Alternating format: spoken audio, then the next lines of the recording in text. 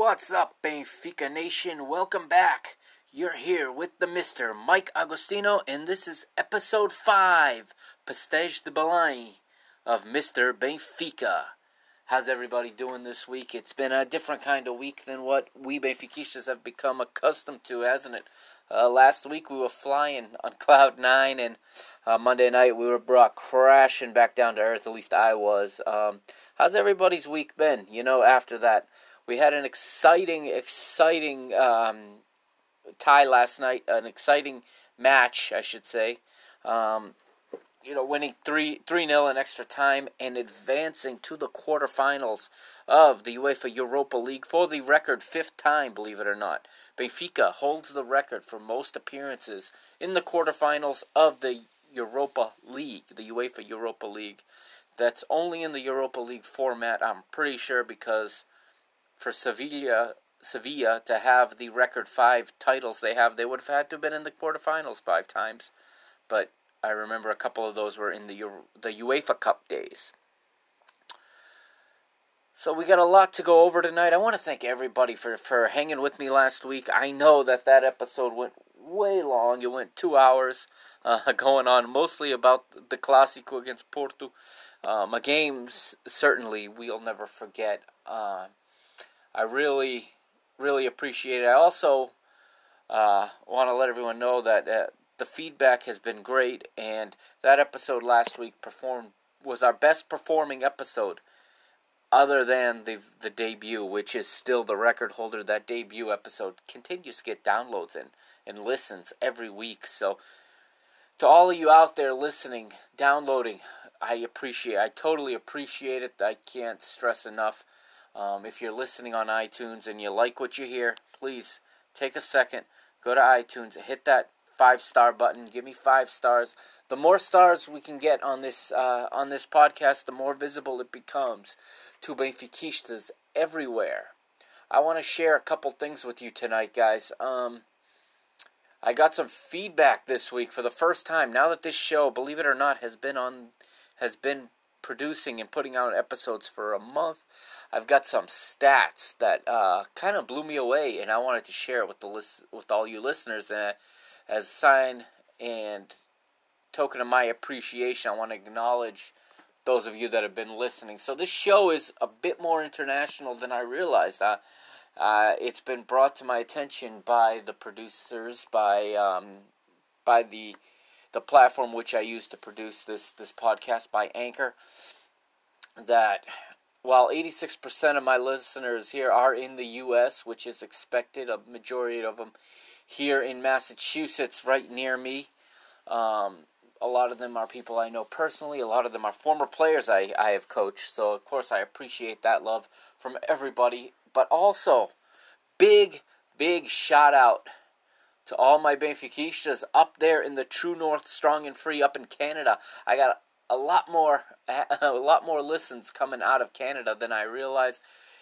Big shout out to all of you up there, all right? I'm blown away, man. I am blown away. Thank you, Canada. Portugal. I don't know who in Portugal is listening, but obrigado. All right, I've got 4% of my listens have come from Portugal, which is still a really good number. With I've got listeners in the region of Lisboa, in Porto. I've got listeners in the Azores, which means a lot to me because I haven't mentioned this before, but some of you know my mother is from the Azores. Okay, my father is from Oeste. He's from the region or the municipality known as Óbidos, right on the line with the city of Caldas da Rainha.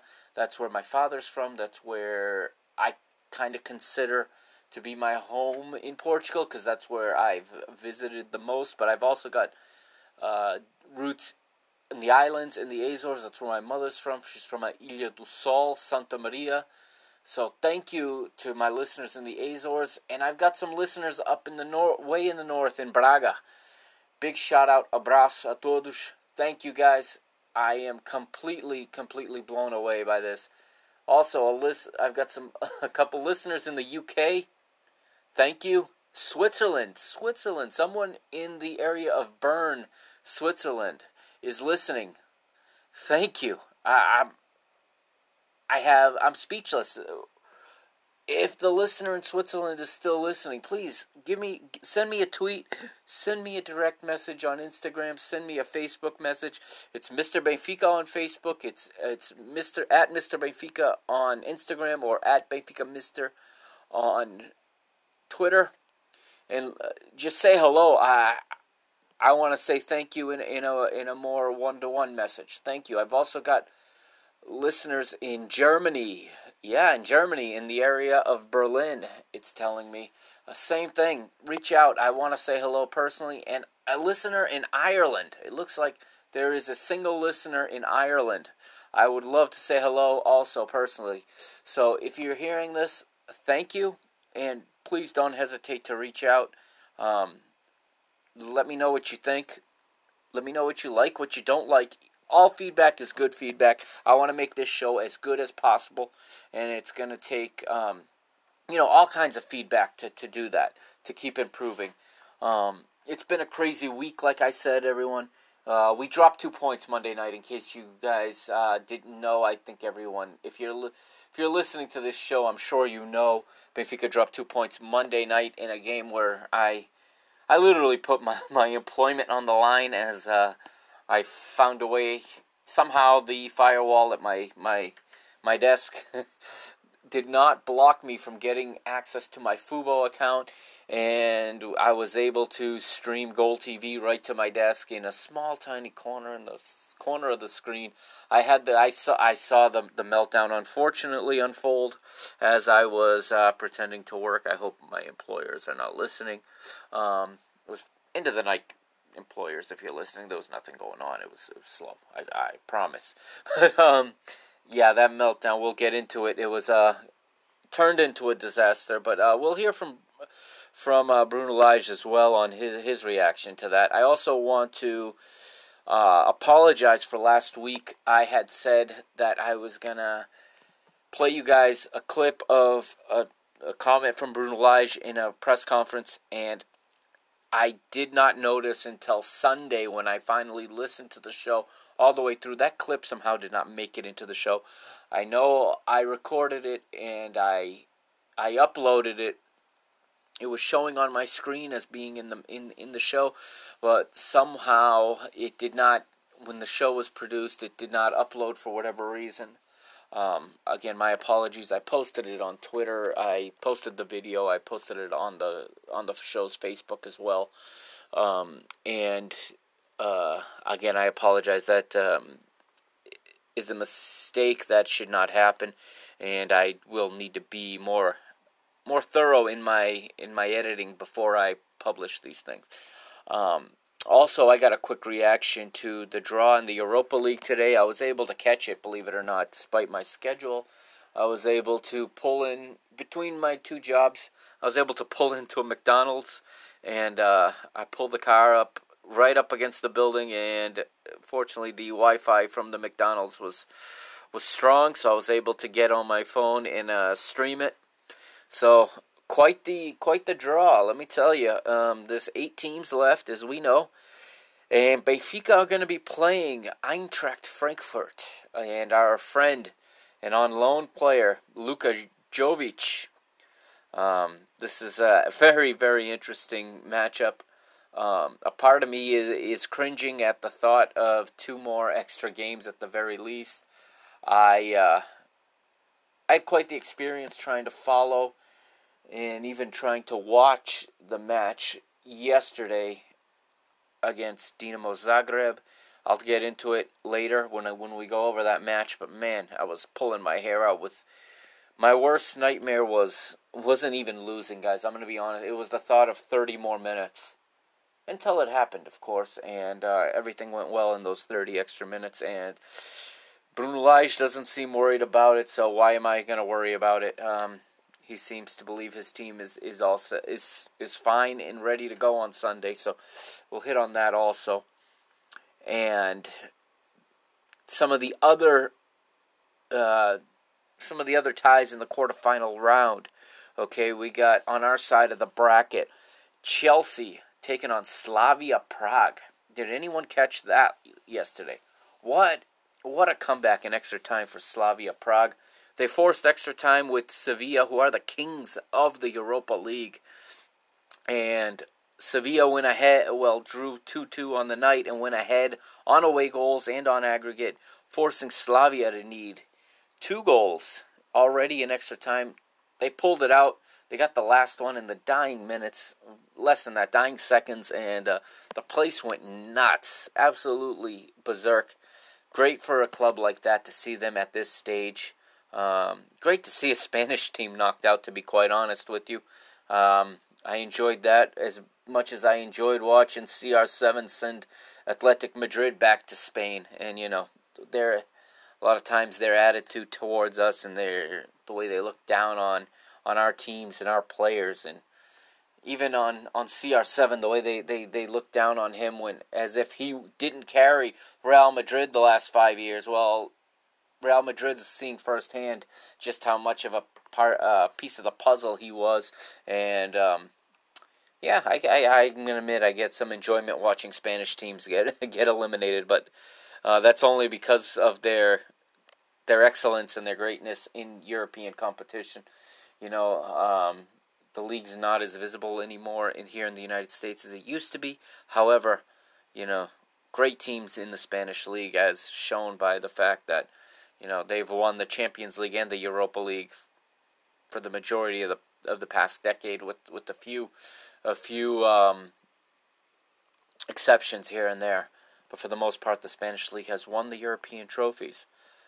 And we're gonna be back with the news in just a minute, so hang on right there. Enjoy Reconquista, all right? And on the other side of Reconquista, we're gonna have the news. See you in just a minute.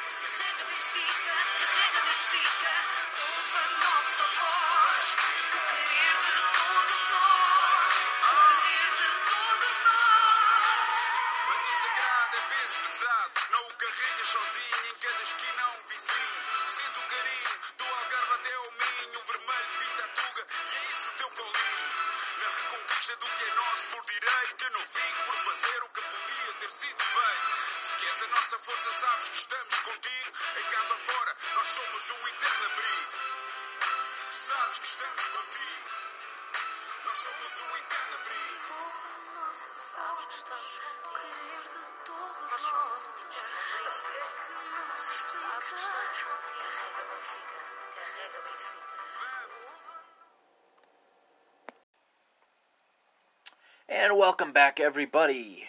It is now time for the news this week, and we start off in the transfer world. Benfica are set to break their transfer record, as has been reported throughout the world, and I heard it reported earlier this week on the NASA Football Podcast, hosted by Blaise Bourgeois. That is NASA, NASA standing for North America, South America Football Podcast, a podcast that covers all things CONCACAF and CONMEBOL. And he was talking about Mexico this week was really the theme. And it sounds like Benfica's Mexican on-loan player Raul Jimenez is set to join Wolves on a permanent deal that could be worth an estimated 41 million US dollars or 35 million euros. And Blaze talked about this with one of the Mexican-American reporters. His name escapes me right now, but it sounds like it's a done deal. I've heard in the past that it's a done deal. It looks like Benfica are going to make quite a profit on what was, at the time that he was signed, Benfica's most expensive purchase of a player from Atletico Madrid. Now he's off to Wolves. He's had a fantastic season, and I'm going to be quite honest, I miss him this season, especially now with Seferovic down injured, okay? We're really thin at the forward position. It's almost nauseating for me to think about the fact that Jimenez, Jovic, and Chucky Fajeda are all out on loan right now. We're using wingers as forwards, and these three guys are out on loan. We couldn't have kept one of them. I get it. Jovic wasn't working out. We found a good home for him. We'll collect a transfer fee for him.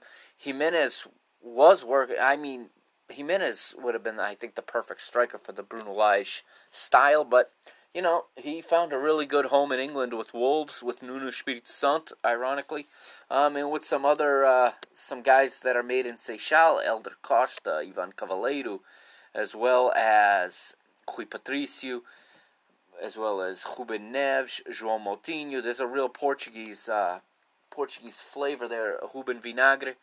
So he's very much, I think, at home there in Wolverhampton, and it's a move that I think will work for everybody in the long run. Benfica will collect a nice transfer fee, a nice bit of profit. He's going to move to a top league. He's going to, I'm sure, get a huge raise in his salary, and I'm sure that Wolves are happy with what they're getting as well. Also this week, the draw came out for the Taça de Portugal Feminino, the Women's Portuguese Cup.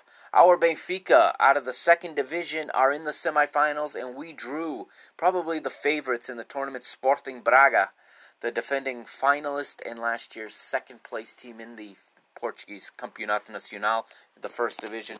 So we're going to play the first leg at home on the 24th of March at the Estádio Tapadinho in Lisbon. Home of Athletic Clube Portugal on most weekends, but has been the home for the Sport Lisboa Benfica women this season. The second leg will be played a month later. The Portuguese Federation loves putting these semifinals a month or two apart, but it will be on April the 20th, 4:20. Shout out to Alex on Benfica After 90. Little inside baseball there for anyone who watches that show. That match will be played at the Estádio 1º de Maio in Braga, which used to be the home stadium for the men's Sporting Clube de Braga, now making their home at the Pedreira.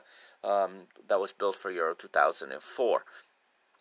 Also on the women's side, because elas também merecem, the women's futsal team won the derby last week 2-1 over Sporting. Benfica now are joint first with Cavalinho on 7 points, 4 ahead of Sporting. After three rounds of this final round, I believe there's still a playoff round after this. I'm not positive about that, but this is what they're calling the final round of the national championship. But their match day 3 out of 14. Benfica are sitting on 7 points, tied for the lead, as I said.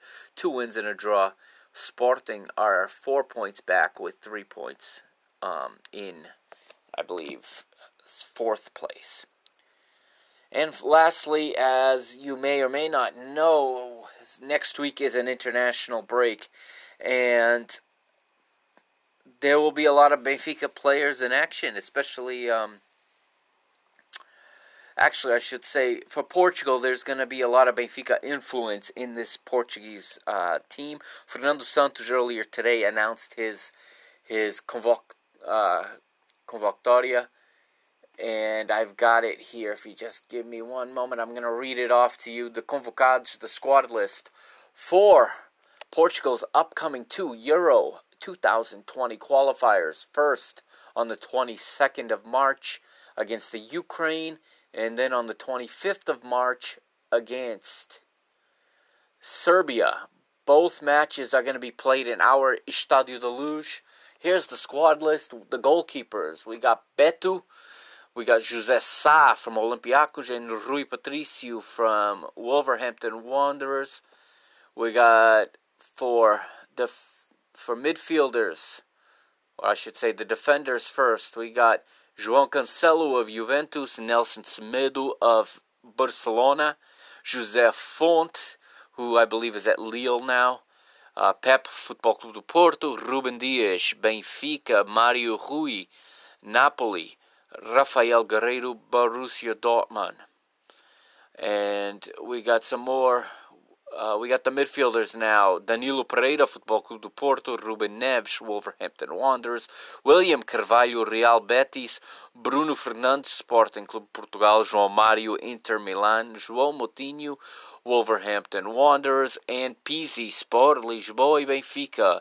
In the attack, Bernardo Silva of Manchester City, Gonçalo Guedes of Valencia, Rafa of Benfica, André Silva of Sevilla, Cristiano Ronaldo returning to the national team. The captain is back. He, as you know, plays for Juventus.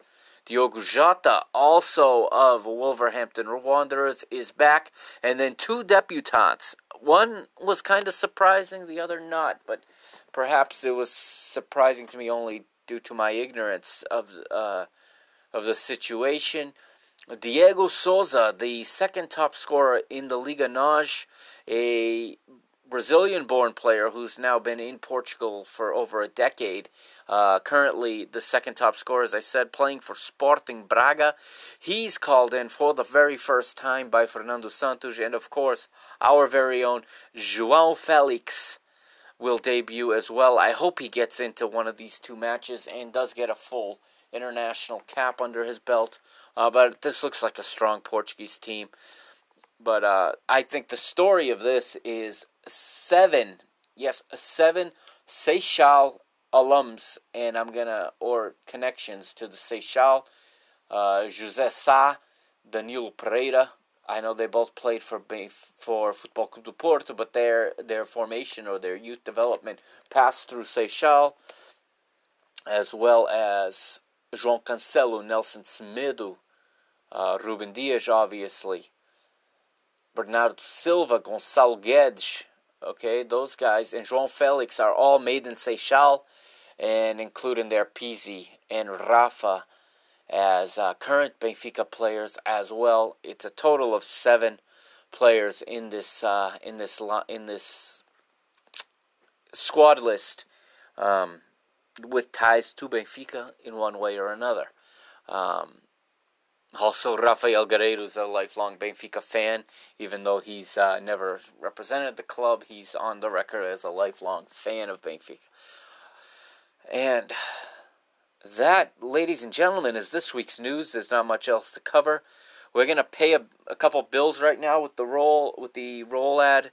We'll be back on the other side with a sound clip from Bruno Lage, and then we're going to begin to talk about the match with Belém SAD. I'm going to call them Belém SAD tonight. I'm not going to call them Belenenses, out of respect for Clube Futebol Belenenses plying their trade, working their way, starting their way back to the national football stage through the Associação Futebol de Lisboa in, I believe, their Liga de Honra.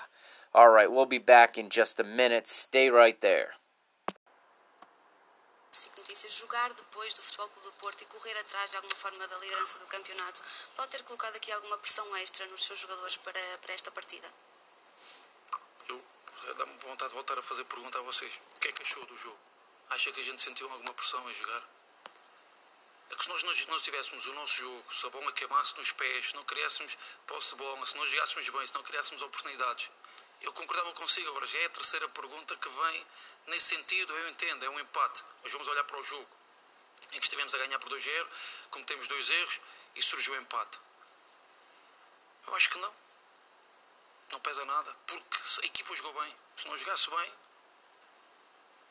eventualmente outros aspectos podiam-se levar. Agora, claro, é uma análise fruto do resultado. Imagino que nós não tivéssemos cometido estes erros ofensivos. Estaríamos aqui a falar de outra maneira. Mas como os cometemos, é o empate. O mais importante é aquilo que lhe digo. Estamos conscientes do trabalho que temos vindo a fazer e da forma como jogamos e, independentemente do resultado, amanhã o trabalho é o mesmo. Preparar o jogo seguinte, analisar este e definir a melhor estratégia para na quinta-feira voltarmos a fazer um grande jogo. Welcome back, Benfiquistas. Welcome back to Mr. Benfica, episode 5. All right, I've been, I guess I got a taste of what it's like to do a podcast when things don't go so well this week. Up until this point, it had been real easy to talk about this team every step of the way, every match of the way. And then this happened this week. Like I said, I was at my job. I was at my place of employment. And I got nervous when I checked my FootMob app, and it was halftime and still 0-0. I've been nervous about fatigue, about injuries, obviously. Missing Seferovic, really, I was concerned about that because he plays such a vital role in the style of play, as does Gabriel. As you guys know how big I am by now on Gabriel. He was not in the game this past Monday night. I was completely nervous because he also is such a crucial part of that press that Benfica likes to put, that high pressure. He provides the balance. When you have João Felix and Seferovic really pressing high, he seems to always be the one that goes to get the bad pass that the other two in front of him force from the opposition. He's such a ball winner. But he wasn't there, suspended due to that, as we said last week, we covered that sequence of events at the Estádio do Dragão involving him and Otávio. So we're not going to talk about it again, but he was out of the lineup. And then it was 2-0, and I thought I was good. I'm going to be honest. I saw it, put it up on my screen, but I honestly thought I was going to see 3-4-0. I thought we were going to just put some more goals on these guys and go into this weekend with the lead. We needed the victory for the 2-point lead. You heard Bruno Lage there talking about, you could hear how annoyed I think he was. If you understand Portuguese, if not, I'll translate or paraphrase a translation for you. He was, at this point, this was the third time someone asked him a similar question like this, about if the pressure was too much having to play after Porto, with Porto taking a 1-point lead before the match, with Benfica obviously having the game in hand because they hadn't played yet, and you could see in his face, if you watch it, the annoyance with that question for the third time. And he said that the team look pressured. And, Bruno Lage does a good job here because I didn't see the game as live as, I didn't really pay attention to it live because I was at my job, I was doing my thing, and, trying to keep my employment, obviously. But, I was a little annoyed. But after now having been able to watch it, I saw it along the lines of the way Bruno Lage saw it. I purposely did not hear his press conference until after I had seen the game for myself because I didn't want to influence my own opinion by what he said. But I did see what he saw.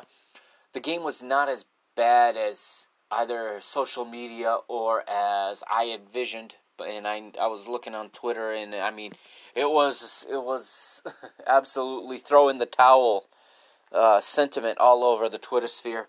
Benfiquistas everywhere blaming, all kinds of things, and all of a sudden, Ruben Dias is no good. When does Jardel come back? Odie's no good anymore. He made a mistake. He's not a good goalkeeper anymore. It's and it's a real overreaction by a lot of fans, in my opinion. having seen the game for myself. I agree with Bruno Lage. It wasn't, even though it wasn't the best game, it wasn't a game that was really that bad. It was an instance of events, 2 errors that really cost Benfica the result. As a result, the game ended 2-2. And Benfica dropped 2 points. Still first place, however, on the tiebreaker, having beaten Porto in both games. We win the head-to-head. And I stressed the importance of that in the last 2 episodes about how important that game was because of the tiebreaker. It was really an extra half point because as long as it stays tied, we're ahead. Now, we got 9 games to go. And, it may take 9 wins to win this league, but as long as we do that, we will be champions. And that is because we've won the head-to-head, okay? So, we'll go and run down the match right now, and the game will begin. And I'm going to go over the lineups first, okay? Starting with Belém SAD, as I said in the last segment, I'm not going to refer to them as Belenenses today. I'm going to refer to them as Belém SAD. SAD, capitalized, it's an acronym for Sociedade Autónoma Desportiva. They are not Clube Futebol Belenenses. Let's not confuse them, okay? One is not the same. Out of respect for the club that is going to fight its way back into the national leagues of football, out of respect for the sócios of that club who preserved the emblem, who kept the club in their home stadium in the Restelo, not playing wherever they could find a home pitch the way this club has. And this is not a disrespect to the players on the field wearing this navy blue uniform or to the manager managing this squad. This is just simply out of respect for the supporters of this historic club from Belém. Okay? They would start with Muriel Becker in goal, which interestingly enough, I didn't know this before the game, and I realized is the older brother of Liverpool and Brazil keeper Alisson Becker. Okay? And the thing that made the light bulb go off in my head was I saw his gloves had the name Becker on the strap. And of course, a quick little trip to Wikipedia. Muriel Becker, and you see that he is the older brother of Alisson Becker. And he is the veteran goalkeeper for Belenenses. Belenenses would come out in a 3-4-3. In the back, they had on the right side Gonçalo Silva, in the middle Nuno Coelho, and on the left Vincent Sasso. The 4-man midfield across the middle, starting on the left, is Zakaria Bergdich. In the center, you had Eduardo and Andrés Santos. And down the right side, Diogo Viana. Up front, a 3-man attack. On the right was Jonathan Luca. Center forward or striker was Kikas. And on the left, the veteran and Portugal international Lika. You might remember him from his days with Futebol Clube do Porto. He also has played for Vitória Guimarães and Estoril.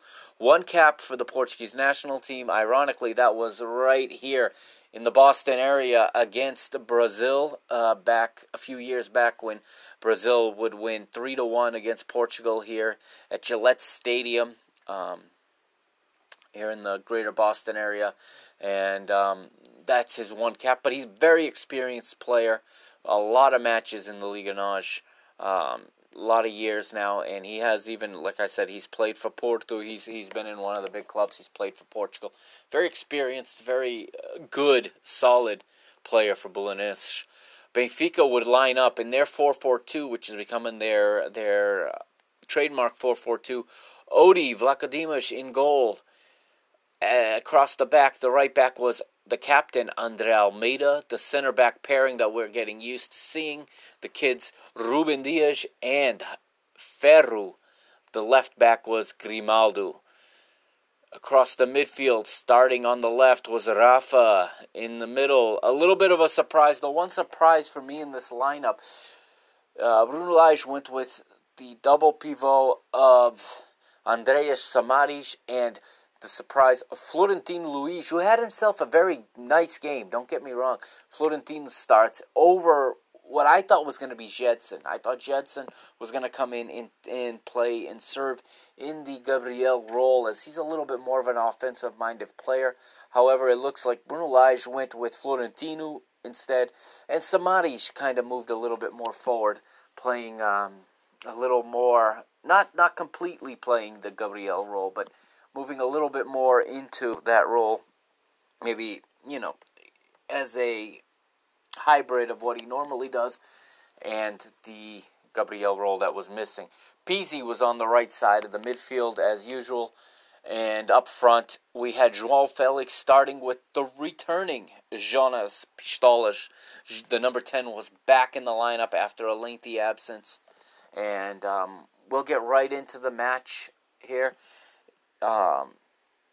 Again, your announcers, if you watch this game on BTV, was Elder Conduit and Rogério Matias. Those of us watching on Goal TV, we had Alejandro Figueiredo and Omar Fuentes. And Alejandro and Omar start off the broadcast talking about the debut of the new logo for Belém. Honestly, I think the thing is hideous. It's a B with the Tower of Belém.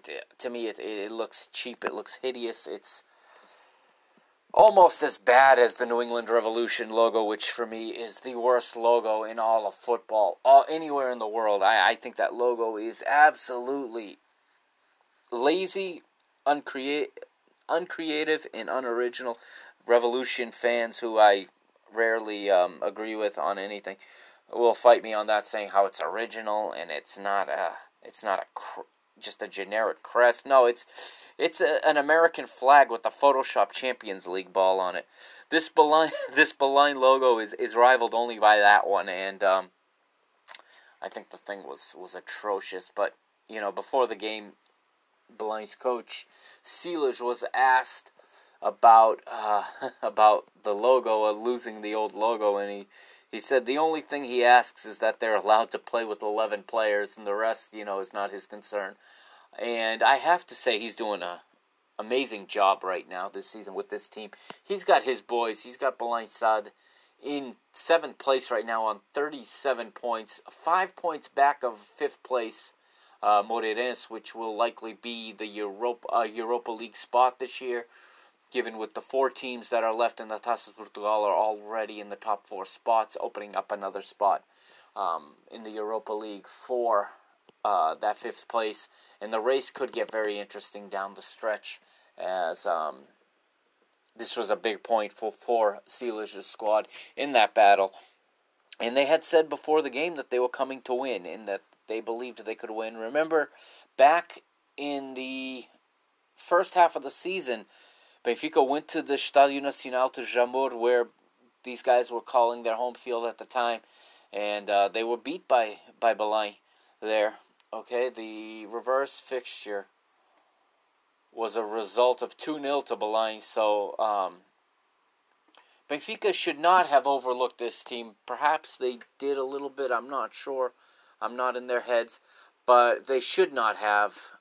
They should not have overlooked it. But the match starts off here as the stats load up. Give me 1 second, everybody. I apologize.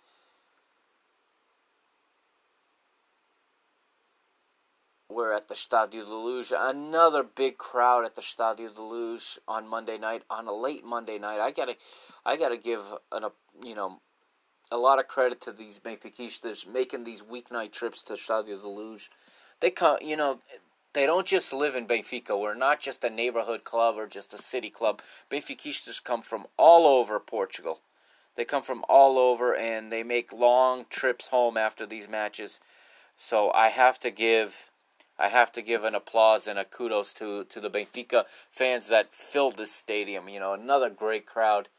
And so the match starts off, Benfica on the attack.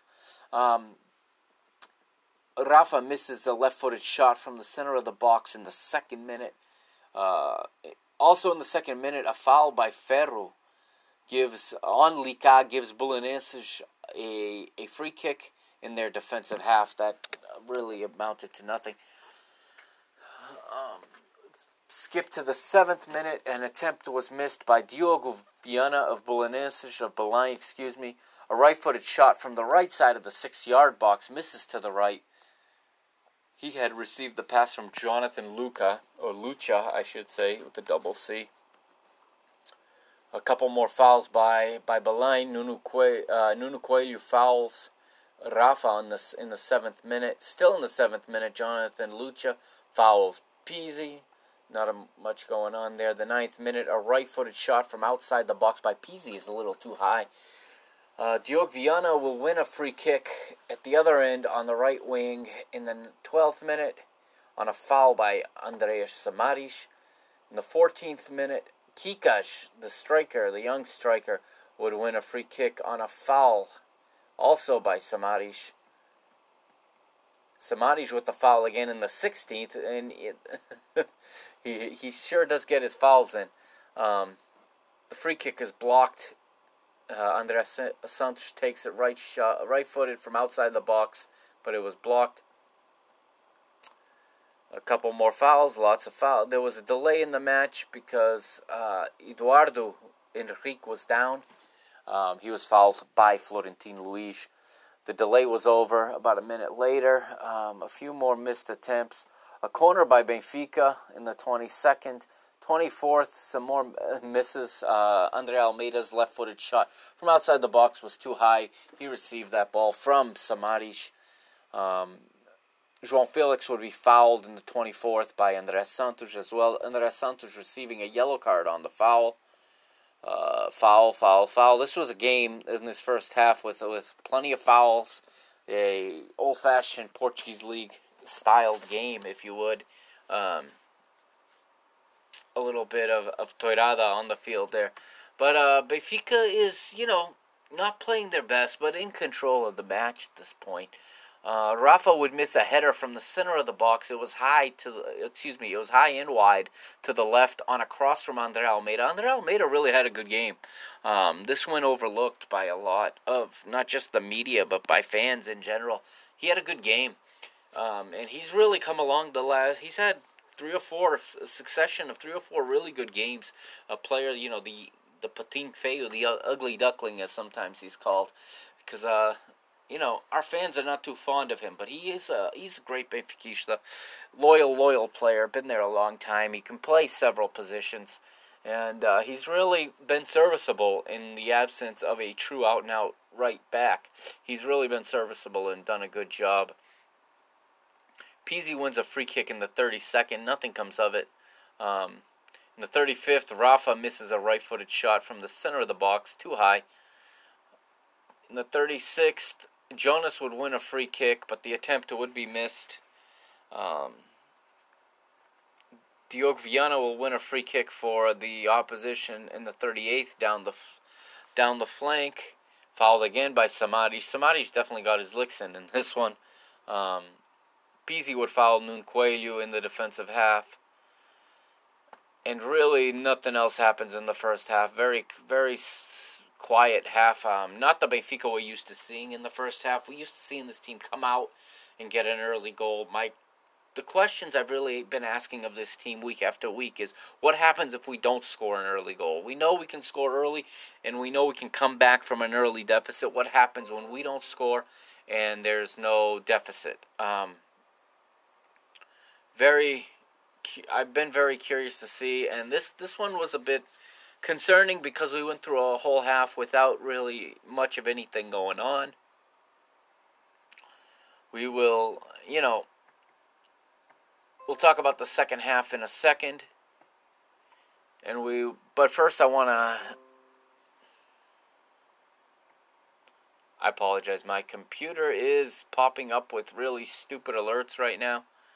And it's incredibly distracting. So we're going to go to the second half in just a second. I'm going to talk a little bit about the halftime. Anybody talking about this team in any type of platform, we're all talking about how we look forward to halftime. Under Jorge Jesus, under Rui Vitória, halftime was not good. Halftime was a momentum killer. We dreaded it because the team would be playing well, and then halftime would break down. We wouldn't get, we'd lose our rhythm a little bit, and then come back out into the second half. Under Bruno Lage, it's the opposite. We come out of the second half ready to go. Just every time, he does something. He has the ability to reorganize this team, to refocus them, to tell them what they need to hear so that they come out playing in the second half, blazing. And this was no different. Much better second half to start for Benfica. Okay, they come right out on the front foot. Jonas winning a free kick right in the 48th minute. João Felix with a header on the left side of the box misses following that set-piece situation. Rafa winning a free kick in the attacking half in the 50th minute, drawing a yellow card for Eduardo. In the 54th, we finally get the goal. It is Jonas, no one other than Jonas on his return, a right-footed shot from the center of the box to the bottom left corner, beating Muriel. A great cross from Andre Almeida.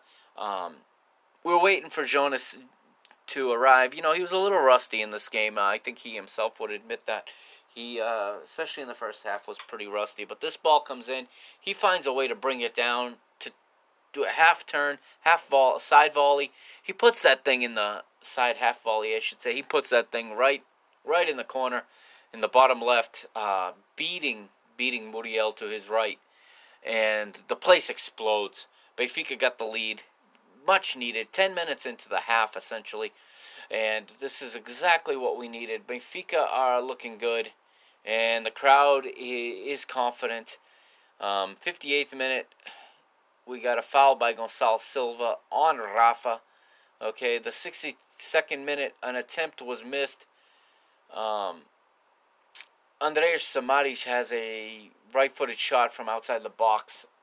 Missed to the left following that set-piece situation on the foul that was drawn by Rafa.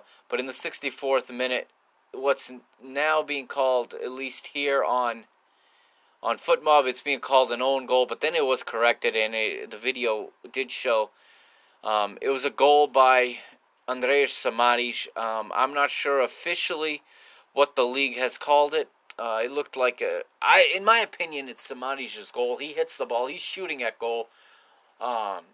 It's not like he's shooting away from goal. The ball does redirect off of Nuno Coelho and into the goal. And at this point, we see the lanternas, the flashlights, go off. The cell phone flashlights go off across Stadio de Luz. The fine by the league after the last home game, not enough to deter the Benfica fans in the stadium, but it was a short-lived confidence. In the 67th minute, Diogo Viana scores on a broken play. And the interesting part is, if you listen to the post-game press conference, and I didn't include this soundbite.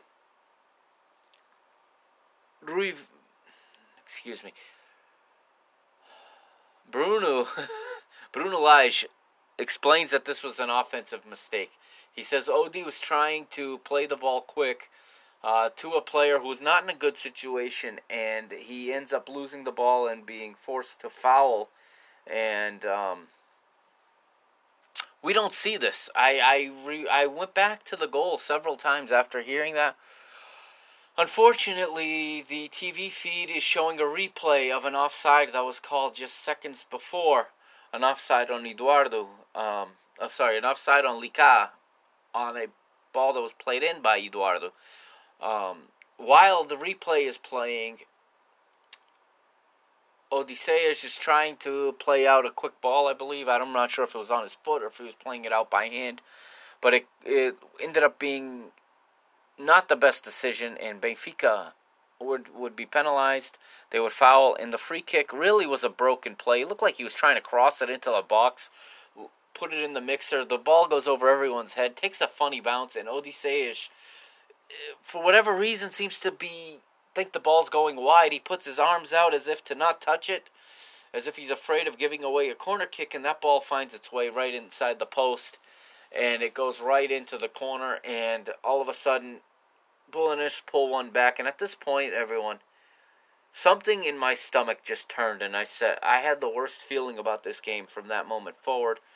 Here's our undisputed number one making an absolutely amateur mistake, and it happens. It happens to goalkeeper. It's the kind of mistake I expect at the levels I've worked at. I expect my goalkeepers I've worked with to make this kind of mistake. A little bit of overconfidence, and it was not the bad feeling. It set in and it didn't go away.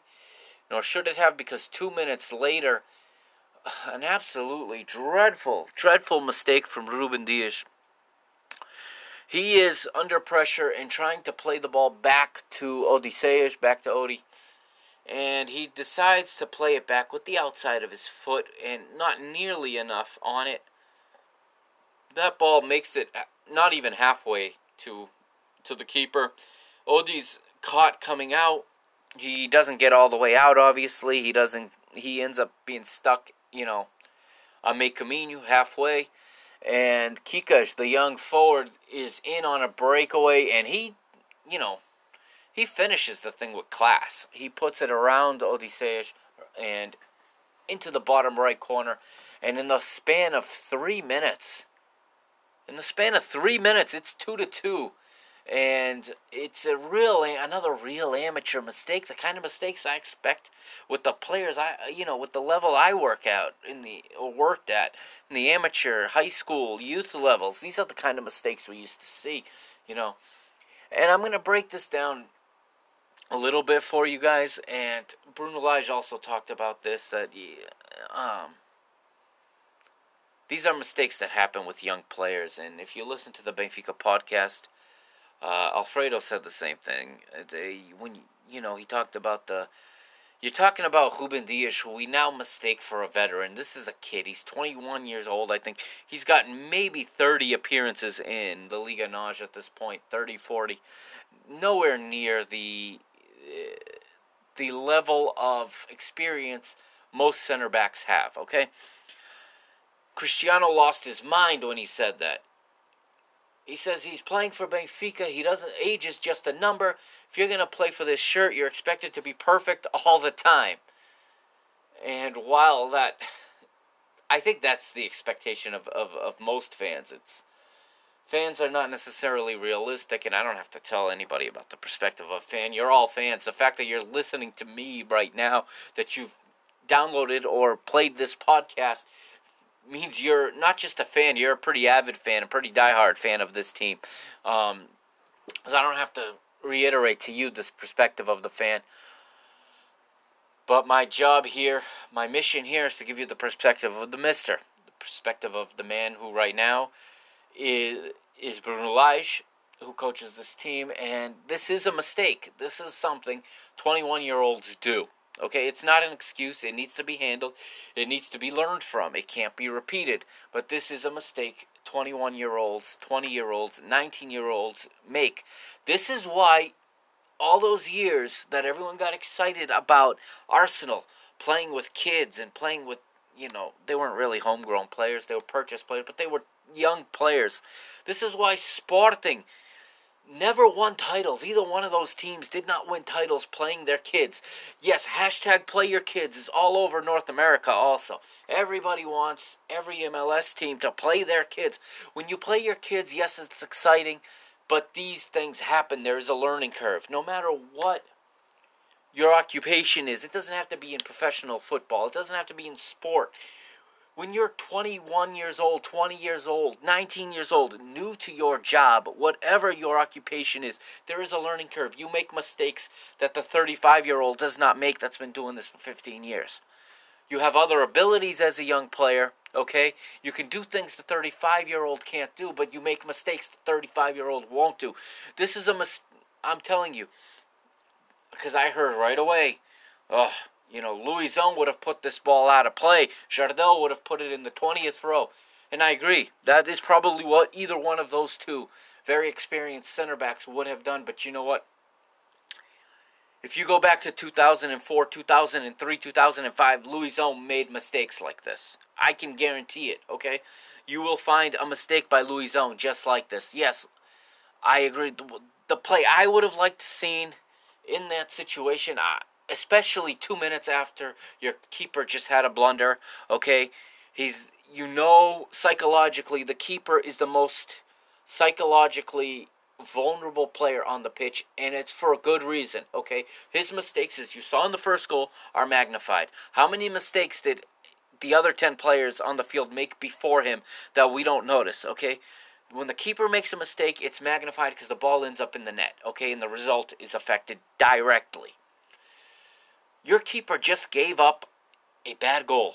That's not the time to be playing a cute pass back to him. He most likely was still thinking about that and was reacting late to you sending the ball. You really sent him a hospital ball anyway, but I think a more experienced defender, especially a Jardel, or Luizão's retired, but let's use Luizão as an example, or even Pep at Porto. Okay, we talk about experience. I don't think many of them make that mistake, okay? They don't send that ball back to the keeper that's just been battered. Yeah, you can say that you reestablish confidence by using him, by getting him involved, getting his first kick on the ball back, and he'll reestablish his rhythm and his confidence. I think in this play, the best play would have been to put it out of play. I mean, put that thing in the 10th row, give somebody a souvenir. That's what I personally would. If I were coaching this match, I would have been yelling away, away, away. I know that's not the way Benfica plays, but in this situation, I would have been yelling away to Ruben Dias. Especially holding a 2-1 lead. The team is vulnerable. You just gave up a goal. The other team just got their belief. They're pressing hard. They're running hard. They're going to chase that ball down. It was kind of telegraphed at the same time. But this is a growing pain. This is a learning curve. This is what you get when you have teenagers and 20, 21-year-olds in your team and you're trying to win the league. I can live with this, okay? I can live with it because I think we're going to come out better because of it. And, yeah, we had very little cushion. We've used up that little cushion. There's no cushion left. This goal really cost us 2 points. But all of the missed opportunities cost us just as much, okay? We can't put everything on Ruben Dias. Can't put everything on Odi. Can't put everything on, any one player. This is a team game. It's a cliche, but it's true. From that point forward,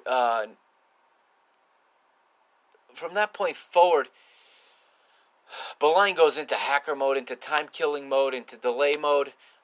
Typical, atypical, classic, smaller Portuguese team style. The yellow card comes out for Nuno Coelho in the 72nd minute for a bad foul. Rafa was down a bit. Rafa is really, his tank, this guy is working hard. He is working hard. He has been running. He's been covering space. He's been producing. It looks like the batteries are getting low in this guy, and we'll talk about the Europa League in just a few. And he ran again, and I know I wanted him in the national team, and I read his name when I read the squad list for Portugal. I hope he sees very little action in those 2 games. I hope he rests, a little active recovery with the light training that the national team does, and, not too many minutes if he gets on the field for the national team. I'm okay with it. I really like to see him re-energized, really like to see him get ready for this final push of the season. We're going to go through the rest of the game. Benfica is trying to get the winning goal, and a lot to no avail. In the 78th minute, Belenenses puts in a Bolain subs on Nicolas Velez for Kikas, the goal scorer. 78th minute, Zivkovic comes in for Samaris, a little bit of a tactical switch. But, again, very little being produced. João Felix wins a free kick on the right wing. The chances are there. I shouldn't say very little produced, but very little materialized. Very tough tough situation to be in to try to go get a goal against a team this experienced and this well organized, this well coached. To be quite honest, Silas, fantastic coach, fantastic job with this team. This team has no home, they have no logo. They just unveiled an absolutely hideous logo, like we said. Someone on Twitter in Portuguese said it looks like it's from PES 2006, from Winning 11 2006 in the Custom League, and yeah. But all of that aside, all of the controversy, Silas really done a good job. Diogo Viana gets a yellow card here in the 82nd minute for a bad foul. 83rd minute, we get a substitution. And at this point, Bruno Lage is just trying to get something. Jota comes on for the final 7 minutes plus. Replaces Rafa. Rafa's spent at this point. Bolaño with the counter substitution. Pierre Sagna is on for Diogo Viana. Another foul in the 86th by Lika. Grimaldo wins a free kick in his own half in the 86th. Leads to a corner later that was conceded by André Santos. But the corner attempt is missed. Ferro from the center of the box gets a header. But he misses to the right following that corner. Another attempt is blocked a minute later. Benfica gets another corner in the 87th also. And João Felipe Jota he misses a right-footed shot from the left side of the box, just a little bit too high. In the 89th, Florentino misses a right-footed shot from outside the box. In the 90th +3, a little time-killing tactic as Luruzic comes on for Lika for Belém. A foul by Eduardo in the 90th +3. He's sent off. But Pizzi winning that free kick, nothing comes of it. The attempt is missed by Grimaldo. Left-footed shot from outside the box. Misses to the right, and the match ends 2-2. I'm just going to breeze through the standings right now. As you know, Benfica Porto joint atop the league on 60 points. Benfica with the tiebreaker in the head-to-head. Third place, 5 points back, is Sporting, and is Sporting still in the mix here? Sporting and Sporting Braga are only 5 points back. 9 games to play. Is this thing really a 2-horse race yet? I beg to say it's not. I mean, it's conceivable. 5 points can disappear in 2 weeks. That's absolutely possible, especially with Benfica and Porto advancing in Europe and adding extra fixtures to their already congested calendars. Fatigue is going to set in. Injuries are going to come in. It's not out of the realm of possibility that Braga or Sporting can find themselves in the race still. And we all thought they were dead and buried, especially Sporting and in Braga's form of late. But all of a sudden, we're back to really a 4-team race. 5 points separating 4 teams. In this league, that's a little bit bigger of a lead than it is in most leagues, but it's absolutely possible. 5th place is our opponents on Sunday, Moreirense. Bruno Lage called them the sensation of the sensation of the season in the Portuguese league. They're on 42 points. They're 13 points back of Braga. So really their focus now is holding on to 5th place, which will be a Europa League spot this year. Vitória Guimarães is 3 points back in 6th. Belém SAD is 2 points behind them with 37 in 7th. Santa Clara in a very respectable 8th place on 32 points, while Portimonense are a point behind them on 31 in 9th. Rio Ave, a bit of a disappointing season for them given how well they were last season under Miguel Castro. They're in 10th on 29 points. Marítimo are 11th on 27, and they are coached by Petit, and they have found some cushion away from the relegation zone under him. Desportivo das Aves,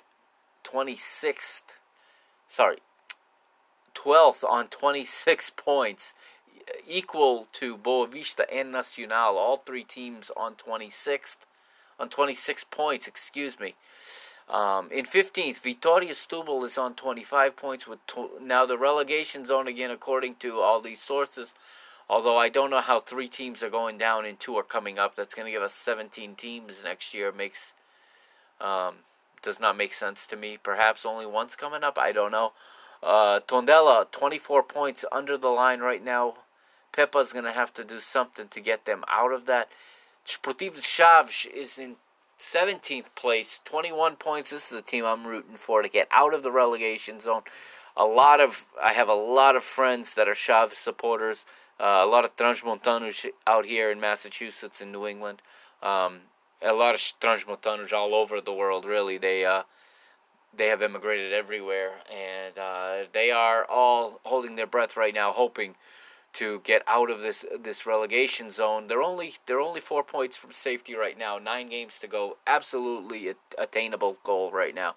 And Feirense, on the other hand, 10 points, or 11 points, I should say, away from safety. They're in 18th on 14 points. 9 games to go. Their fate seems sealed. And that is a wrap on this match. The starting 11 was, I think, what it had to be. The only thing, like I said, that could have been a difference could have been Jedson rather than Florentino, but I can see where the mister went with that, and he went with Florentino. Also, the Europa League is going to grow in importance now, and we'll talk about this game right on the other side of this segment. But man, the squad's getting thin. The squad is getting thin. Everybody needs to be used, and I'll talk about this in the next segment as far as the depth issues. I'm very concerned going into Sunday's game. I'm not going to lie to you. We have very little turnaround time between last night's win, with extra time, mind you, with extra time.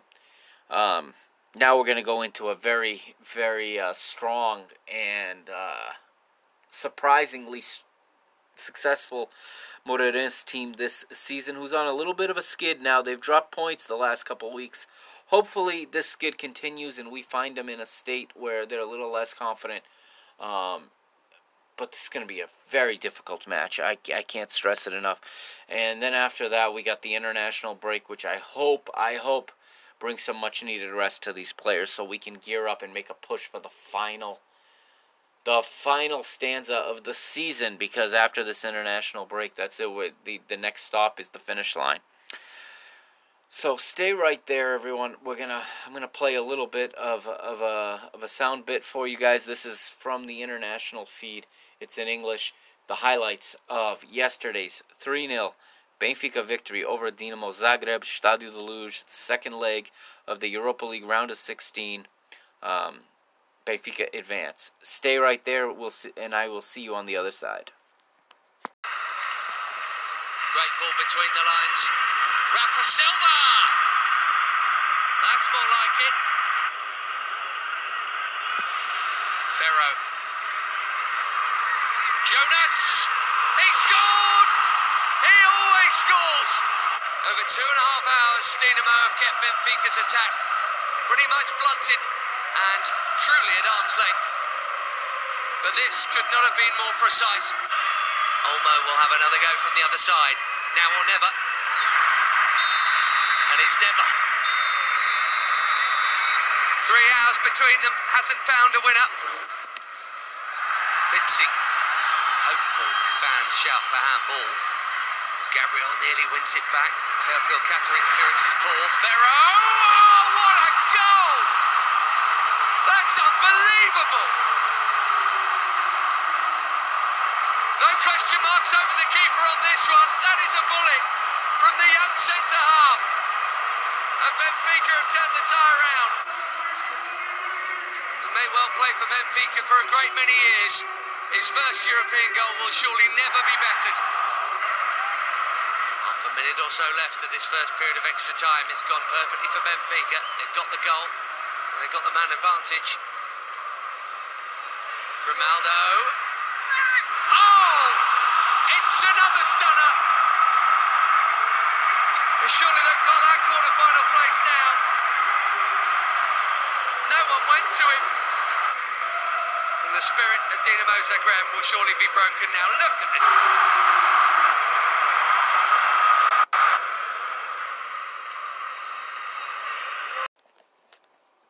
All right, so there you have it. That's what it sounded like in English last night. That was courtesy of the World Feed. Benfica, 3-0 winners on the night, 3-1 on aggregate, winning the round of 16 matchup with Dinamo Zagreb, the champions-elect already, essentially, in the Croatian league. I had quite a frustrating experience. And before we get into this, I did want to mention, I left out in the previous segment, the man of the match for the Belen game. It's a game I know when things don't go well, we sometimes, at least I sometimes forget about the man of the match. But with an 8.2 rating, it was Andrea Almeida. As far as FootMob is concerned, Andrea Almeida was their man of the match with an 8.2 rating. Okay, and then we come to yesterday's Europa League game, and I spoke last week a little bit about my views on the importance of the Europa League, on whether or not I thought Benfica should go for it, and I'm not going to lie to you, I legitimately suffered some anxiety over this game. Again, fans want to win. I totally get that. Fans want to win every game, and it's all over, the social media. If you follow it, Benfiquistas, the common saying is that, they say, contra tudo e contra todos, or é para ganhar tudo, é sempre ganhar. Benfica tem que ganhar tudo. Benfica has to win everything, always to win. We play to win. We play to win every competition. Every match is a must-win if you're Benfica. And I get all that.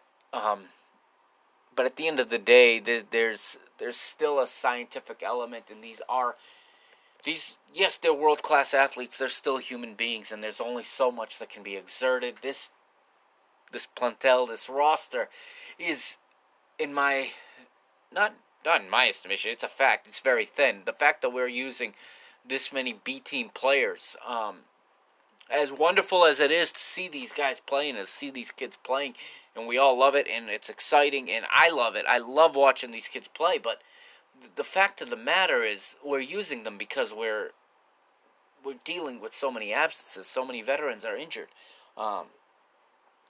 Veterans that I'm starting to think are surplus. I'm not going to lie about that. I'm starting to think some of them are surplus, and they should be moved aside for these younger players who have proven themselves.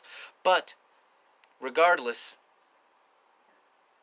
this is a thin team right now. People are criticizing the manager for the starting lineup in this match. I'm going to read the starters, okay? And then I'm going to tell you, my thoughts on the starters. And, I don't know what I mean, I know what you guys want from him, but realistically, it's not possible. But maybe I can give you guys a little perspective on how I would have approached this match if I'm coaching. And I'm going to try to get in Bruno Lage's head and try to tell you what I think he's thinking. He also talked about it a bit.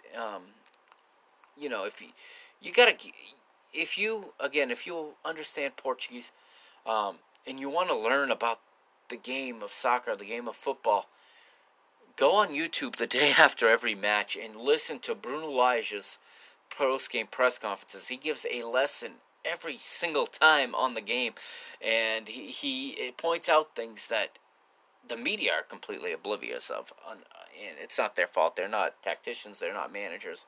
They're not. They're there to report what happens. They're not there to read it necessarily.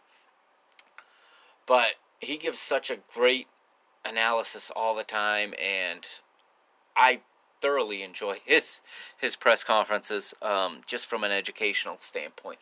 But I'll give you guys the lineup. We'll start with Dinamo and get that out of the way. I will do my best with these Croatian names. If anyone that's Croatian is listening, please forgive me. I don't mean to offend. I'm going to pronounce these names as best as I can. In goal, Dominik Livakovic. It's a 4-4-3 for Dinamo, by the way. The left back is Amir Rahmani. The center back pairing is Emir Dilaver and Kevin Theophile Catherine. The right back is Petar Stojakovic. Stojakovic. The three-man midfield, Daniel Olmo, Nicola Moro, and Amer Gojak. It's not Gojak, it's Gojak. Up front, you have Mislav Orsic, Bruno Petkovic, and Damian Kadzior. And for Benfica now, a couple of novidades, a couple of changes in the lineup, and fans were very vocal about their opinion of these changes. I totally get them, and I'll give you my explanation or my hypothesis to an explanation in just a moment. In goal, Odysseas Vlachodimos returns despite his blunder at the weekend, or on Monday night, I should say. Across the back, the right back was the captain, Andre Almeida. The center back pairing, again, the two we're becoming used to. And I do believe this is going to be the center back pairing for the Portuguese national team for the next decade, or within the next decade for a long time. Ruben Dias and Ferro. The left back yesterday was Yuri Ribeiro. Absolutely got destroyed on social media. I understand he didn't play well, but he had a job to do, and I think he fulfilled his job, and maybe I'm just being a little easy on him. But across the midfield, we had on the right-hand side, Pizzi. Excellent game from Pizzi. An addition into the center midfield, Fejsa returns after a very long absence. Fejsa returns. What kind of form was he going to be in after such a long layoff? He paired up with Gabriel for the first time in a while, and they really haven't played together very much. That was a very interesting pairing. And Zivkovic gets the start at left mid over normally where Rafa plays, and he got the start there because Rafa gets the start up front along with Jota. And the first thing I read online was no avançados, no forwards. Everybody, quickly criticizing the manager for this lineup, but let me explain something to you guys. Seferovic is injured, okay? He can't play, obviously. We knew that going in. Jonas just played 90 minutes. This game, from the beginning, has the potential to go 130 minutes, as it did, okay? And I believe, at least I would attack this game in a planning sense, from the end of the match backwards. Some would say that's a mistake, but would you rather have had Yuri Ribeiro playing left back at the end of the match or at the beginning of the match? We knew there were two. Bruno Lage said there were two dúvidas, two doubtful players, or two players in doubt. He was concerned about Grimaldo's fitness, and he was concerned about Jonas's fitness. In a game that can go 120 minutes, you don't start a player whose fitness you're not concerned about, in my opinion, because they're important and you want them there at the end. Alright, so Yuri Ribeiro had a very simple job, and that was to buy time for Grimaldo. Okay, not to get beat, not to give away any goals, and to not get sent off, not hurt the team. His job was to be on the field, be serviceable.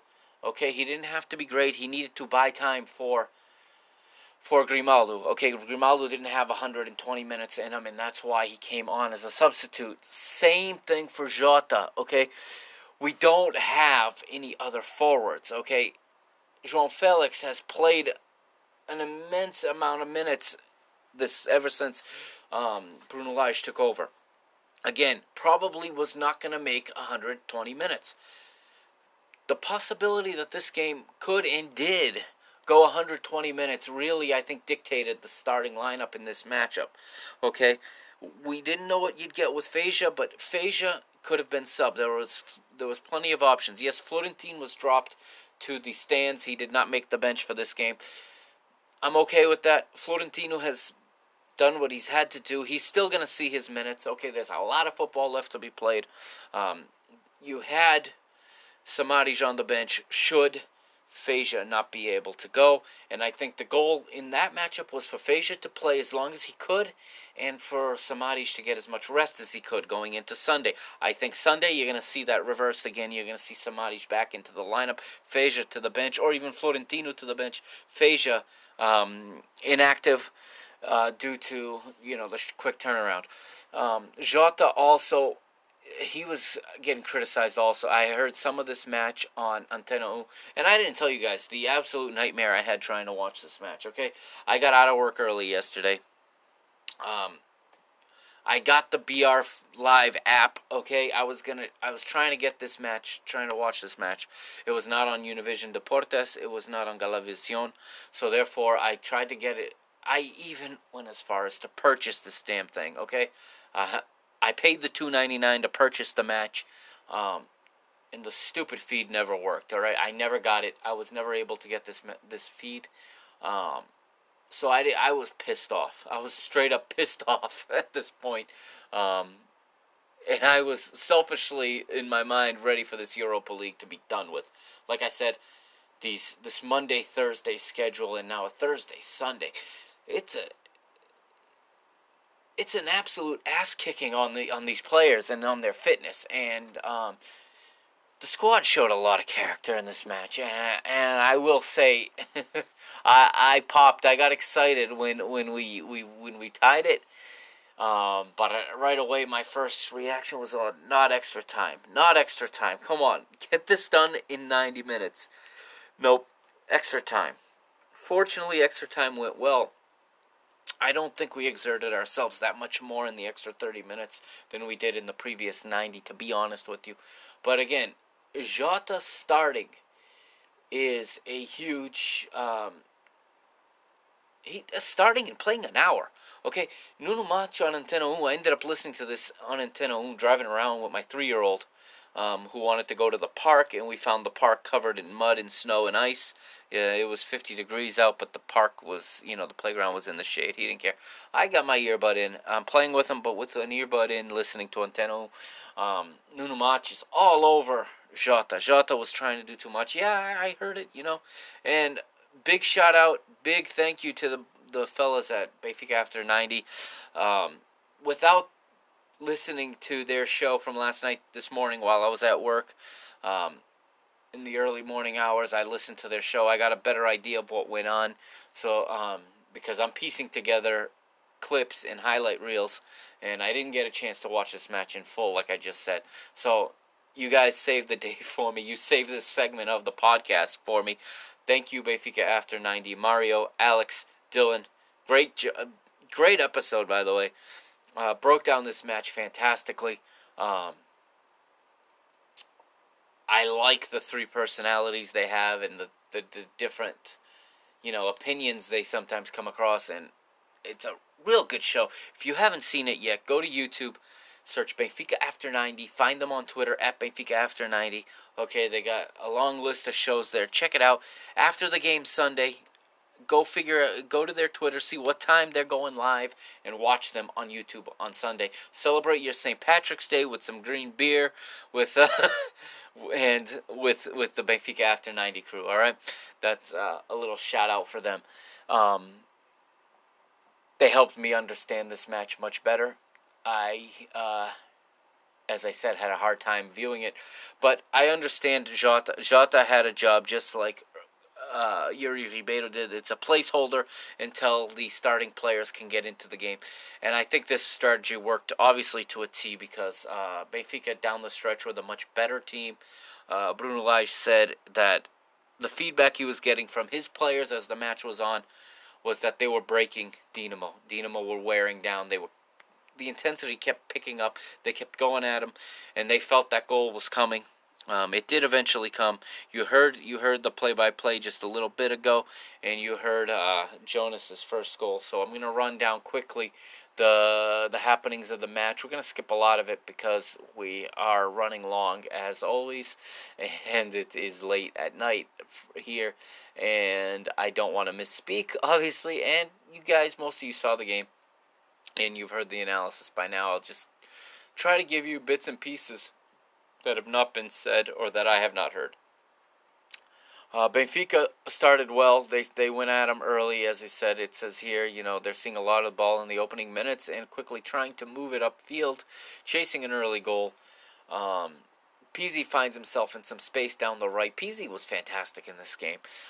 Swings across in first time. It was blocked by Rahmani. But Benfica get the second chance into the box, but Jota is offside. Like I said, Jota criticized a lot for dancing on the ball, playing with it. Nuno Matos said, "This is not a beach, isto não é praia." That's an I laughed because that's an expression my old man used when he was coaching a lot of times, and a lot of his players, a lot of us could speak Portuguese, whether we were Portuguese or Brazilian, and he would use that expression all the time when someone would over dribble. If they spoke Portuguese, isto aqui não é praia, this is not a beach.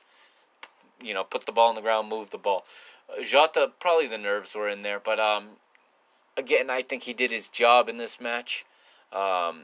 He held that place for João Felix to come in the 60th minute and to play the last 60 minutes or so of the match and to put in a decent performance. I think João Felix more than anyone is missing Seferovic right now. So Seferovic, if you prefer the Portuguese-sized pronunciation. People notice a drop-off. He hasn't scored. Well, he's lost his strike partner also, who does a lot. They worked together so well. Now he's readjusting to playing with Jonas. Him and Jonas are so similar. It can't be easy for them to play together. I know that the coach has said that, in practice they've made great goals and everything you see. It's already been done in the training pitch. But they are oftentimes finding themselves running into the same spaces. They have I think they have a very similar thought process. João Felix is really looks like a younger Jonas. They both like to play in between the lines and to get into that space and attack it. They're both as good at passing as they are at shooting, at setting up as much as they are at finishing. So I think there's, been very little time to adapt to each other. So I think there's a little bit of that there, and that's where you've seen a little bit of the drop-off from João Felix. But you get, 2 games, 2 goals from Jonas. So it's hard to criticize that also, on the other hand. Yellow card here for Moro in the 14th minute, Nicola Moro, for a foul on Gabriel. Benfica doing fine in the first half. They're pushing. We're going to go right into the second half because it wasn't as good of a first half. The guys on Benfica after 90 were pretty critical of the first half, but at the end, no away goals conceded. That's the first and most important thing because that, really makes it an uphill battle. Benfica asked for a penalty just before halftime. Rafa goes down in the box, but it says here it's a soft challenge. The referee, who by all accounts was given a good rating from both from the guys at Benfica after 90, he was given a good rating by the guys on by Antonio Rola. I think from what I saw, he also seemed to do a pretty good job managing the match, and he called it as it is. And did a good job not being the center of attention for the wrong reasons. So in the 46th minute, we see 2 substitutions. I'm assuming this was still within halftime. Yuri Ribeiro comes out, Grimaldo comes in. As the manager said, Grimaldo didn't. He was concerned about the fitness of Grimaldo. Jonas comes on as a substitution also here in the 46th minute. He comes on for Zivkovic, interestingly enough, which moves Jota to the left side of midfield. Benfica get the game underway in the second half. But early on the 51st minute, Olmo comes close for the Croatians. He gets the ball on the edge of the box. After taking a touch, he hits his shot toward the near post. Goalkeeper gets across well to punch the effort away, though. Triple chance for Benfica in the 53rd minute. Pizzi's initial shot is blocked. The rebound falls back to him, but he and he is able to pick out Jonas with a chipped pass. The substitute hits his shot first time, but it's blocked from close range by Dilaver before Grimaldo's chances aim towards the near post, and Livakovic gets across well to make the save. Some more clever play from Benfica, allowing Almeida to get upfield into some space in the 55th minute, and he gets the ball in good position, but his cross is poor and bounces out of play. That's unfortunate from an otherwise, in form Andre Almeida. Much of the same, Benfica starting to really increase the pressure, starting to feel it. 62nd minute, João Felix enters the match, replaces Jota, and like I said, the kid Jota did enough, obviously. I don't think he was there to be a difference in this game. He wasn't there to score goals. If it so happened, then great, but he was there to do exactly what he did, to eat up 60 minutes. In my opinion, this is my perspective, and to make way for João Felix to come on with 30 to go, and, the result's still attainable. 62, Goyak goes down in his own half. He's receiving some treatment. The time-wasting starts. 66, Jonas is shown a yellow card after catching Rahmani with a late challenge, and he will miss the next match. So that's a good thing in my opinion, because he's gonna get some rest, because that's gonna be another midweek game. That's fine.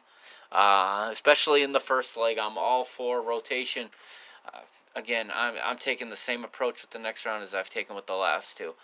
Get through the first leg, see what you got to do. I believe the first leg's at home this time, so there's some pressure to win. But again, it's a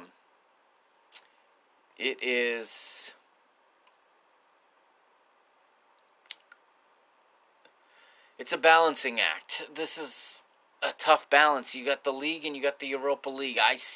And most people still weigh the Liga much heavier than the Europa League. Yes, we're starving for a European triumph, but again, one round at a time. Let's see if we get by Eintracht Frankfurt, maybe in the following round against presumably Chelsea.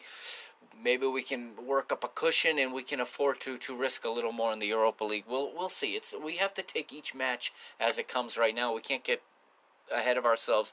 That's why I don't even like the expression of 9 finals. It's one final. The next game is the final. Okay, and each game after that. And we don't look past any games. We'll fast forward to the 71st minute where we finally get the goal. Jonas, the ball bounces up in front of him, and he takes a step back, which allows him to take the shot on the volley at the edge of the box. It bounces past the keeper's outstretched hands, nestles into the bottom corner. Benfica go ahead, and the round, or the tie, is all even now at 1 apiece. The assist goes to Pizzi, who was fantastic, like I said, in this match. Benfica goes straight to the attack again after the restart, and once again, Grimaldo gets a cross in that is cleared by Dilaver. In the 74th minute, a yellow card is shown for a foul to João Felix. The first substitution comes in for Dinamo at this point, 75th minute. Mario Situm replaces Damian Kazdior.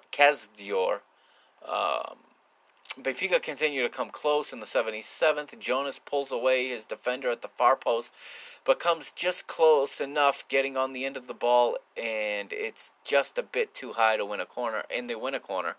Good chance for Jonas in the next minute. The game continues to open up. Jonas finds himself some space on the edge of the box, takes a shot. Livakovic gets across well to punch the ball away from goal, and Dinamo get it out for a corner. Continued onslaught by Benfica at this point. 86th, another substitution for the Croatians. Mario Gavranovic comes on for Bruno Petkovic. A good, I like this Petkovic forward. I like his abilities. He's a big, strong forward with the ability to hold the ball. Really, at this stage in the game, with as depleted as our strike force is, I wish we had a striker like that we could throw in up front that could hold on to the ball and give some much needed relief to João Felix and to Seferovic and to Jonas at this point.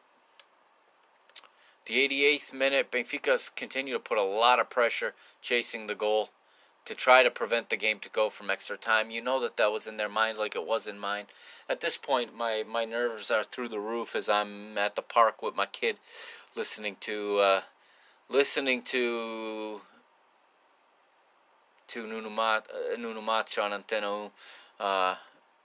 Grimaldo gets a yellow card, in the 90th minute on a foul on Olmo, and we go to extra time, okay? And it doesn't take long. It's in the 94th minute, 4 minutes into extra time. Fantastic, absolutely fantastic goal from Ferro, a highlight reel goal. The young kid just continues to improve. I mean, a center back who's got 3 goals in 9 matches. That's a goal every 3 appearances. As a center back, as a 19-year-old center back, what a shot. I mean, he has an unbelievable strike. And as you heard at the beginning of this segment, you heard the play-by-play, and it starts again with who? Pressure is applied, and the ball is knocked away by a certain Gabriel. The ball finds its way out to Ferro, who's playing way up at this point. He gets a nice touch inward towards the center of the field, outside the box, and just buries it in the far post. The place erupts, goes nuts. Nuno Matos goes nuts on Antena 1. Benfica now lead the tie 2-0 on the night, 2-1 on aggregate.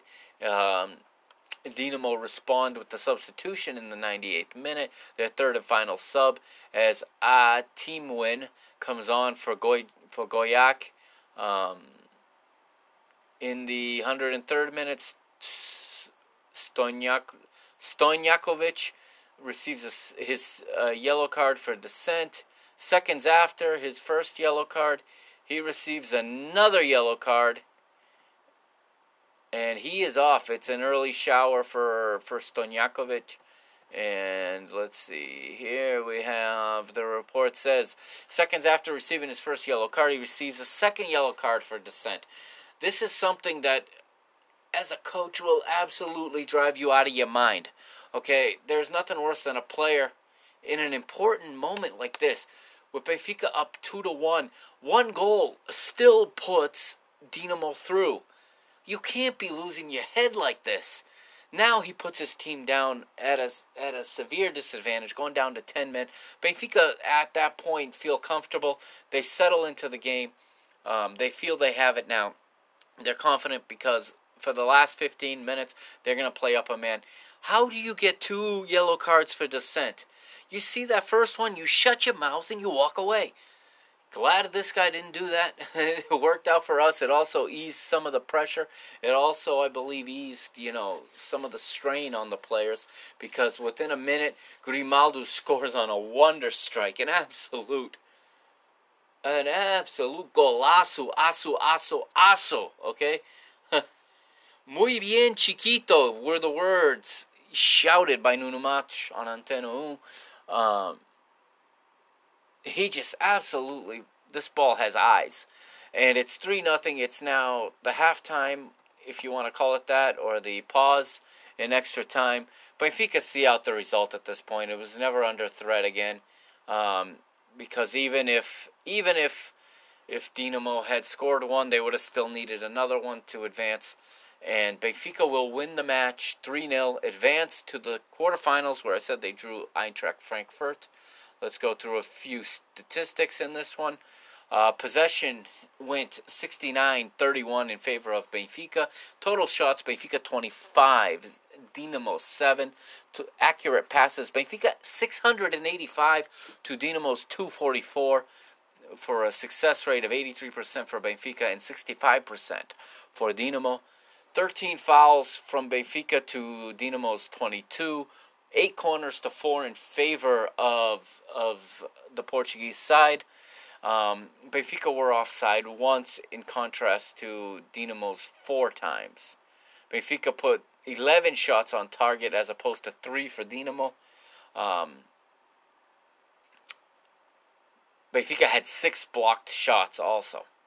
So that sums up the statistics and the lineups. The man of the match for this one was Pizzi with a 9.3 rating.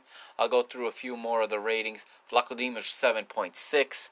That's a good rating. He responded well. He made some big saves at key moments. Ruben Dias responds well also with a 7.8. My man Gabriel 8.2. Ferro 8.3. Feja 120 minutes in a 7.3 rating. Fantastic showing for Feja. Rafa Silva 7.6, and he just continues to run. Like I saw, his battery is getting low. He was subbed off, I believe, in the 119th. No, he stayed on. Excuse me. Pizzi was subbed off in the 119th minute for Jetson. Rafa, I hope you have 90 more minutes in you for Sunday. We need you at your best. Sunday, we need the 3 points. The Europa League is done and dusted for this round. We'll be back for round number. We'll be back for the quarterfinals. As you can tell, it's getting late. We're back at the quarterfinals in a short turnaround. Sunday, the game is, I believe, at noon or 12:30 Eastern time here in the United States on the East Coast, which would be 9:30, 9 a.m., something like that for you guys out on the West. In fact, let me get an up-to-date time for you. Technology makes things like this possible now. Why am I trying to guess? It'll be 1:30 p.m. start time. That's right, because of daylight savings hitting Europe this weekend. So 1:30, have it with your St. Patrick's Day lunch, you know. It will be Benfica at Moreirense in Moreira dos Cónegos. Very tough stadium to play at. They were seconds away from beating Porto not too long ago. Benfica will have to suck it up. They're going to have to reach deep and pull out a result here. There's no other option. Only a win will do in this match. Go into the international break, top the table, regroup, get our rest. A couple guys are going to play for their national teams, but come back ready to go. We then come back on March 31st with Tondela. Another tough 3 matches in a 8-day period when we get back. So we got Tondela in the next match, and then we got Sporting on the road. We have a midweek game with Sporting for the Taça de Portugal, and then Feirense on the weekend. This still does not have the Europa League quarterfinals in there, so that's also probably in there at some point. Also, just a couple of last announcements tonight, okay, before we call it a week, and we make it a wrap on episode 5. I just wanted to make a few pointers, and let's see here. The Parking the Bus podcast that I've been talking up, the first episode is in the can. I've yet to release it. I'm still not convinced whether or not I like it. I'm playing it for a few people, and then I will make a decision, but I will absolutely start putting that together. I'm going to be recording another one soon. As I said earlier, thank you to all our listeners. The numbers this first month were unbelievable, at least from my expectation. Way, way higher than I expected. And here in the U.S., I've been downloaded and listened to in like 12 different states. Absolutely humbling, very honored. Canada, like I said, I shouted you out earlier with listeners in BC, British Columbia, in Ontario, and in Quebec. Okay, Portugal, like I said, in the areas where we had some listeners, UK, Germany, Switzerland, and Ireland. Thank you very much. One thing I did mention the convocados, the squad list for Portugal. I left one off the list. I left Mr. Benfica off the list because, ladies and gentlemen, we got 2 shows next week, okay, or within the next week. We'll have our regular Mr. Benfica at this time next week, next Friday night. It's going to be the regularly scheduled Mr. Benfica. It should be a shorter episode. We only got 1 match to look at, okay? It shouldn't take so long. And then after these 2 matches, I am happy to announce a bonus episode. It will be episode 1 of Mr. Portugal, Mr. Portugal, however you prefer it. Okay, I will take a look at the 2 Portugal matches within this international window. It'll be sometime midweek after the 2 matches, of course. I believe they're Friday and Tuesday of that week. I could be wrong. Could be Saturday, Wednesday, something like that. I will get a Mr. Portugal bonus episode in for you guys, okay? And that is my thank you for the support and for the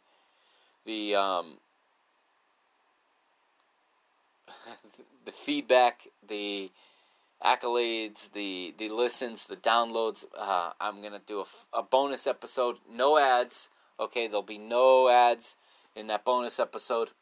It'll be just me talking about those 2 Portugal games. For those of you that are into it. I know not all Benfica fans are Portugal fans. I know not all Benfica fans, and many don't support international football.